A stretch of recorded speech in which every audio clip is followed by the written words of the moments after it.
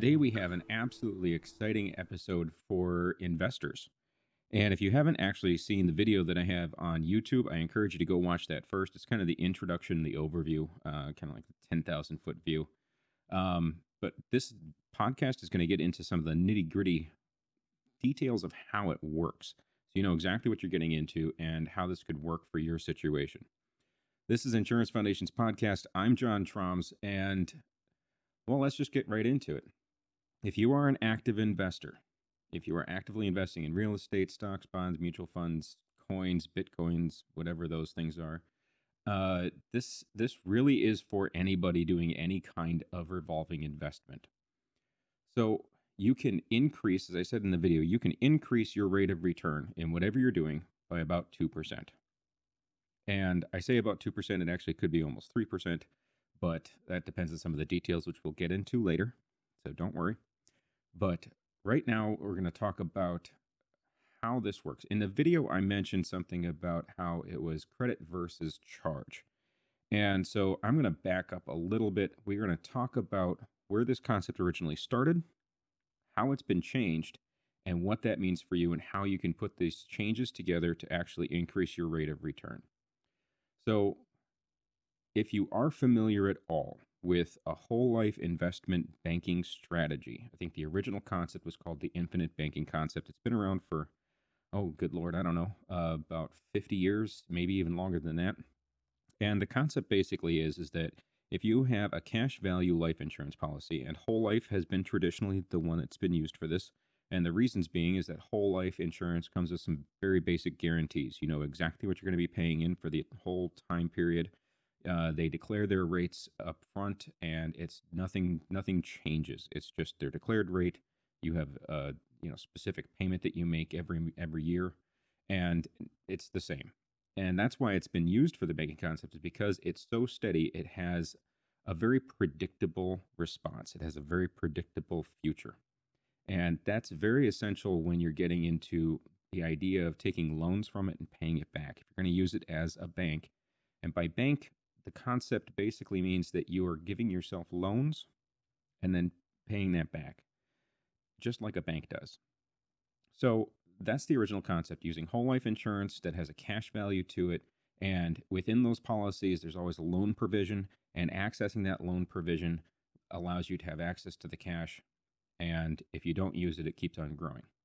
So the original concept, when I was first introduced to it, it didn't sound really that glamorous. It sounded good. I mean, the ability to give yourself what essentially worked out to a zero interest loan, or it's called a zero wash loan, because they're charging you some money and they're crediting you some money, and generically speaking, they're supposed to equal out.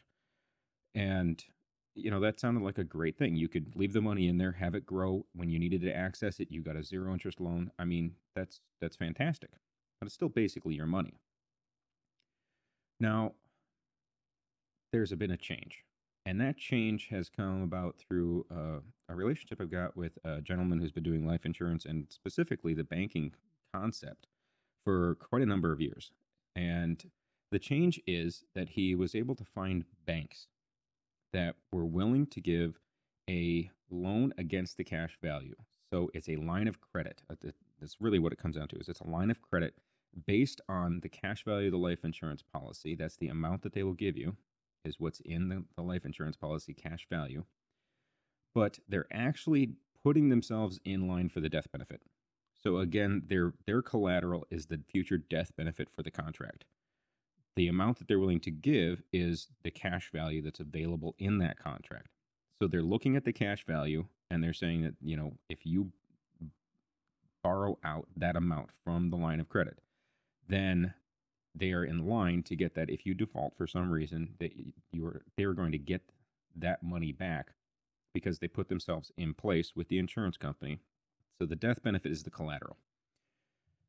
So once you include that, you find out between the two contracts, there is a disparity in the amount that is being charged through the line of credit and the amount that is being credited in the insurance policy. Right now, there's been some rate changes recently. I know in the video I said 6%, and 6% is how the life insurance companies, the big ones we're dealing with, have traditionally kind of gone with. For the last 25 years, they've been giving around 6% with dividends.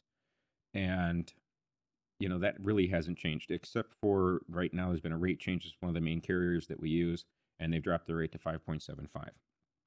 I'm going to call it 6% because it's easier to talk about. And historically, that's what they've done with. But if you've been following the bond market recently, there's reasons why they've had to drop that down. Essentially, though, you have a rate of return through the insurance company, so a rate of crediting of 6%. The line of credit through the bank. Right now, through the bank, that's the one that is easiest for everybody to get into because of the limits that they have, and I will get into some of that in a little bit. But one of the several banks that we have found that use this, that are able to do this, they are offering a charge of around 4%. So you've been credited 6% to your account in the life insurance policy, and you're getting charged 4% in the bank line of credit. That 2% difference between there means that if you spend the money out of the line of credit, the money that you are spending, the money that normally, if the one with the original concept was a zero wash loan, or if you just had it out of your own bank account, that money you spend, and at the same time that you're spending it on whatever your investment is, it is also growing annually at 2%. There's nothing else in the world that I've found that could do this. You can spend the money and have it grow as an asset at 2%. Now, it doesn't sound like a lot, it's 2%, but 2% annually compounded keeps on giving you that steady extra growth in an additional asset of the life insurance. So I think this is probably the most important thing besides finding that wonderful investment strategy that you're doing so well already. This is the next step, the step that puts the icing on top of the cake. Give yourself an extra 2% annual return. Over the length of your investment career, what does that turn into? What opportunities does that open up for you? And not to mention the fact that it's still life insurance, it still comes with a long-term care benefit, which means that when you retire, as you get older, if you need long-term care, which so many people do need, that you have access to some of that death benefit, what normally would just be paid out to your heirs. You can access it while you're alive to help cover some of the costs of the long-term care. That's huge. So you're growing this asset that you can use in multiple ways when you retire. Long-term care. You can also use it to, help supplement your retirement income. I know people that are setting this up just for that, not even for retirement. Because if you set it up correctly, it's tax-free income. And, the other benefit is that it's still life insurance, which means that if something does happen to you, your heirs are getting more money than what you put into it, because that's what life insurance does. It gives your heirs more money than what you put into it. So it increases your generational wealth. That's all on top of the ability to still invest with what you're doing and increase your investment availability because it's still growing at that 2%. Now, if you are an active investor, how this kind of looks is that you would, take out the money out of the line of credit, invest in whatever you're doing, see your rate of return from that investment, pay back the loan in the line of credit, and then keep on doing it again. It's a revolving line of credit. You use it, you pay it back. You use it, you pay it back. And there is some interest charge in there. However, that interest charge is nominal compared to what it's growing at in the life insurance policy. So before I get, and my mind's just jumping to a lot of different ways we could go on this, but I'm going to go back up a step here and talk about some of the nuts and bolts of how this actually looks. Okay, so this is a great concept. I'm sure you're actually curious, how does it actually work? What do you do? Step 1, step 2, step 3, those things. So let's talk about this. Step 1, you apply for life insurance. That's really the first thing that needs to happen, is because this is still based on life insurance. You still need to qualify for life insurance. Now, if for some reason you cannot qualify for life insurance and you want to use this as an investment tool, there are still options. You can be the owner of a life insurance policy on somebody who can qualify. As an owner, you retain the rights to accessing the money. That means you can still open the bank line of credit. You can still do these things. It is based on their life, though, not yours. So it's going to have their rates, and it's only when they die that their beneficiaries will be able to access the death benefit. But you can still use it as an investment tool. So you've applied for the life insurance, which if you're in relatively generally good health and under the age of 50, it actually probably doesn't even require a medical. It can be a very quick process, and we'll find out what is available to you because it's going to have income limits and things that we're going to have to look at. So be prepared to talk about your finances. But once we do, we set up the application for the life insurance, see what's available, run your numbers, then you fund it. Now, there's a couple of different ways to fund this. There's two different basic ways to set this up. You can set it up as traditional life insurance, which means you have an annual payment that you can break up into quarterly or monthly payments if you want, or just do an annual one. And that will have tax-free growth in it. It is a tax-free vehicle. And if you've read The Power of Zero or any of the other books that deal with tax-free income, you're going to understand right away at how beneficial that can be in the long term. The downside with setting up that type of a policy is that you have access to only about 50% of the cash that you've put in day one. And after, it usually takes somewhere around 5 to 7 years to be able to see 100% access to that cash. Like I said, that's the only real downside of doing this. It has a lot of upside potential, which is that it is tax-free income later on, regardless of what happens to it. If you have the patience, this is the optimal way to set this up. Again, this is not an overnight change your world kind of plan. This is a long-term wealth building strategy. So if you have the patience to set this up and be able to realize that the first year you're only going to be able to access about 50% of what you put in initially, every year you can go and access more, and every year that percentage is going to go up, and the bank line of credit can be adjusted to reflect that. So you're going to have access to more and more money over time. And after about 5 to 7 years, you're going to have access to 100% of the money that you've put in. And then it's just going to keep growing after that. The other way to set this up is as a modified endowment contract. And there's been a lot of negative talk about MECs. If you do some research, Googling it, there's a lot of people that say never do a MEC. Never, ever. And never is such a strong term in the investment world. Every financial tool has a purpose and a reason behind why it works for some people. It doesn't work for everybody. And if you know about it, that means you are prepared to be able to use it properly. So a MEC, a modified endowment contract, literally just means that it's not really functioning the same way as life insurance, which means that you purchased it for the purpose of an investment tool, not for the purpose of life insurance. So because of the IRS regulations on this, and this comes down to is tax purposes, they don't call it a life insurance policy. They call it a modified endowment contract. If something happens to you if you die, your heirs do get that death benefit tax-free. Okay, so that works the same. The difference is if you take dispersions from that, so if you physically take out money from the contract or if you cancel the contract, any growth that happens in there is normal income. Okay, so this is kind of the same thing as a 401k or a traditional IRA. So a MEC, even though it gets so much bad press out there, is nothing different than a regular retirement strategy that when you take money out, it's normal income. Okay, so just think about it like that. A modified endowment contract just means that if you take money out of it, it is normal income.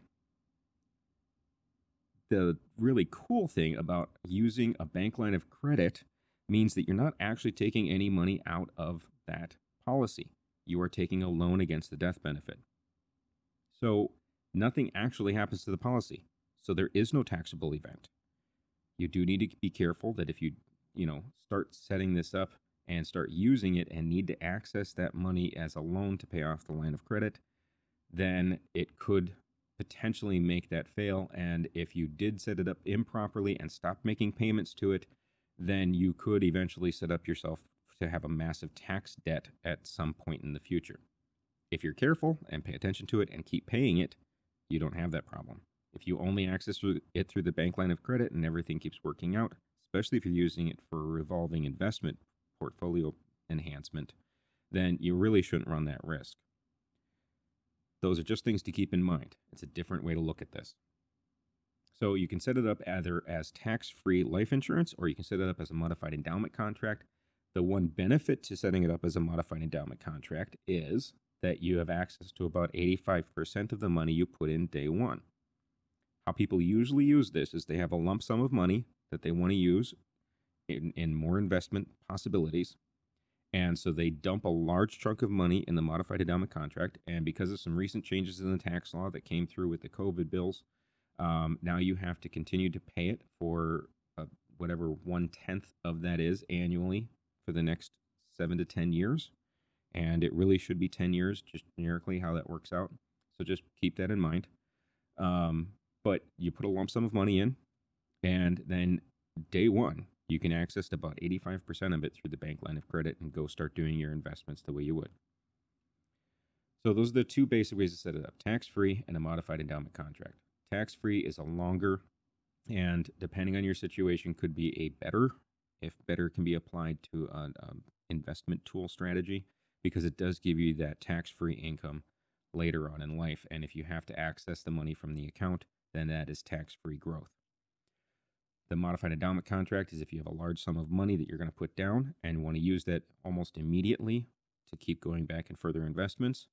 That's the way to go with that. So those are the two basic ways to set it up.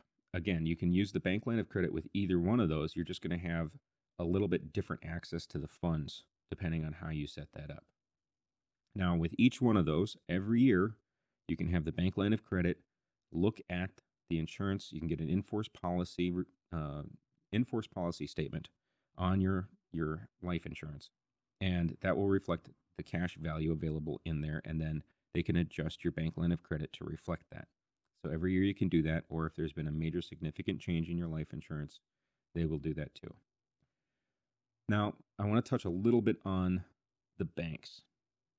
The banks that we've found that actually do this process, and there's very few of them, and they have to work with the insurance company. So that means the insurance company has to approve the bank, and the bank has to approve the insurance company, because they are getting into a relationship together. The bank is going to put themselves in the way. They're going to be submitting a document to the life insurance company, and the life insurance company has to recognize that they're in line for that death benefit in case something happens. That's a pretty simple process, and these banks work with all of the top name carriers. And since we're using the top name carriers in setting up these life insurance policies, because frankly they're paying the best, that's not a problem. You've got access to, and I've got a list of all the top carriers out there, and the banks that we're working with are working with pretty much all of them. So that's just one step to remember. Now, the one bank that is probably the easiest to get into, they have a limit that you have to get to $20,000 in cash value before you can open the bank line of credit. So again, that's just another thing to remember. You need at least $20,000 in the bank line in the cash value before you can open up the bank line of credit. They're the ones that are charging currently around 4%. It's actually 3.95 if you want to get specific, but they're looking at just calling it 4%. Now, some of the other banks have different regulations and different things that they're looking at, and one of them says that if you have $50,000 in cash value, you can open the line of credit with them. They're only charging 3%, which increases your rate of return and your growth, that arbitrage growth in the life insurance policy, by another percentage point, which now goes from 2 to 3. That's huge. They do have other restrictions, like your policy has to be enforced for a year, and they won't work with MEX. Again, not a problem. You just got to know the stuff going in. If you've got a traditional life insurance policy and it has $50,000 of cash value, you can actually get a better interest rate. Something just to keep in mind. One of the ways that, you might be sitting there saying, okay, so it's going to take a while before I can get to the $20,000 limit. How do I fix that? What do I do in the meantime? Well, there's a couple of things you can look at. One, we could look at doing a 1035 exchange with some life insurance that you already have. We'll look at the possibilities. We'll look at the fees involved. It's not, from an IRS standpoint, it's really easy to accomplish. The IRS doesn't care if you switch from one type of a policy to the other. You just have to show some sort of a reasoning why you're doing that, and that it's not creating a massive hardship for you.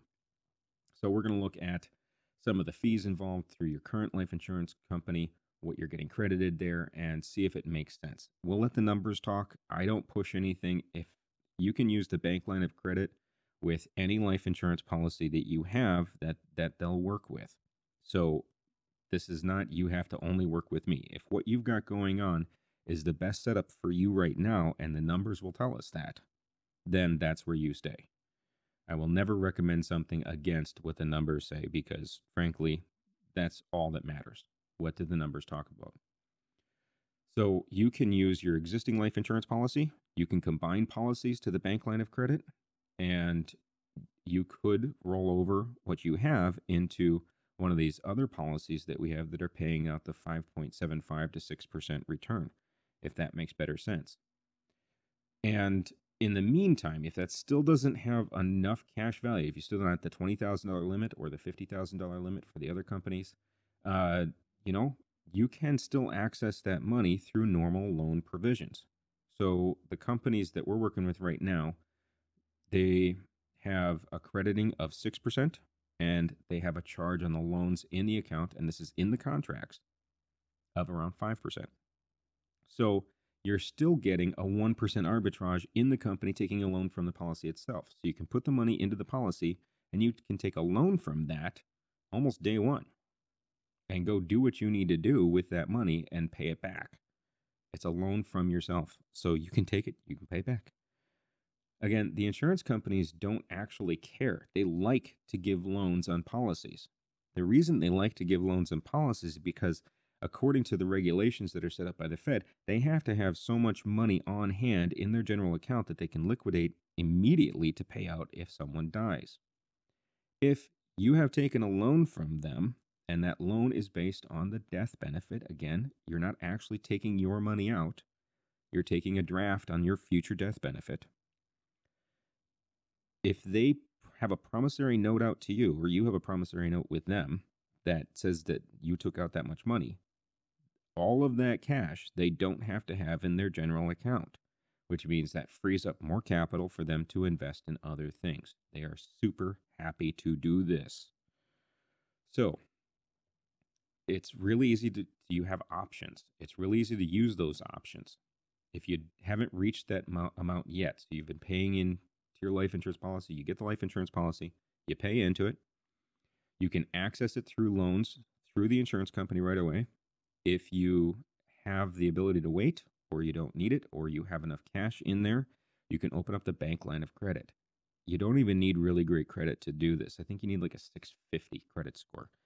And they may not even pull a credit, maybe a cursory credit report. But it's very easy to apply for this line of credit because it's based on the life insurance. And life insurance is one of the most solid forms of collateral out there. The bank's happy, the insurance company's happy, and you get to invest your money and make 2% on top of it and get the long-term care benefits and make sure that you're setting up a generational wealth pattern here for your beneficiaries. It's really just a win-win-win situation for everybody. If you are thinking about this, I hope this gave you something to, kind of wrap your mind around about some of the nuts and bolts. Again, these are contracts. These are, one's a life insurance policy, one's a line of credit. These are real financial tools. They just happen to be charging different rates and crediting different rates between them. All you're doing is taking advantage of that positive arbitrage. It is a fantastic way to add an extra 2% growth, approximately 2%, but it is at extra growth that you didn't have. You wouldn't have had this growth if you didn't do this. You can keep on doing the same strategy you're doing, but why not add in extra? Why not get more for your money? Why not get more money? It's kind of a no-brainer in my world, but I'm really close to this. I hope you agree that this is something at least pursue and look into for your situation. Reach out to me at insurancefoundations.com. Set up an appointment. Let's talk. Let's talk through your situation and see what you're doing and find out how we could plug this in, what it would look like for you, what makes sense for your situation and for you personally. We'll go through the numbers, we'll run your options, and we'll just let the numbers talk. Contact me today. I'd love to talk. Hope this was informative. We're going to be doing more podcasts and some different things and some more videos related to this topic as things go forward. So stay tuned, and I really look forward to hearing from you. Have a wonderful day.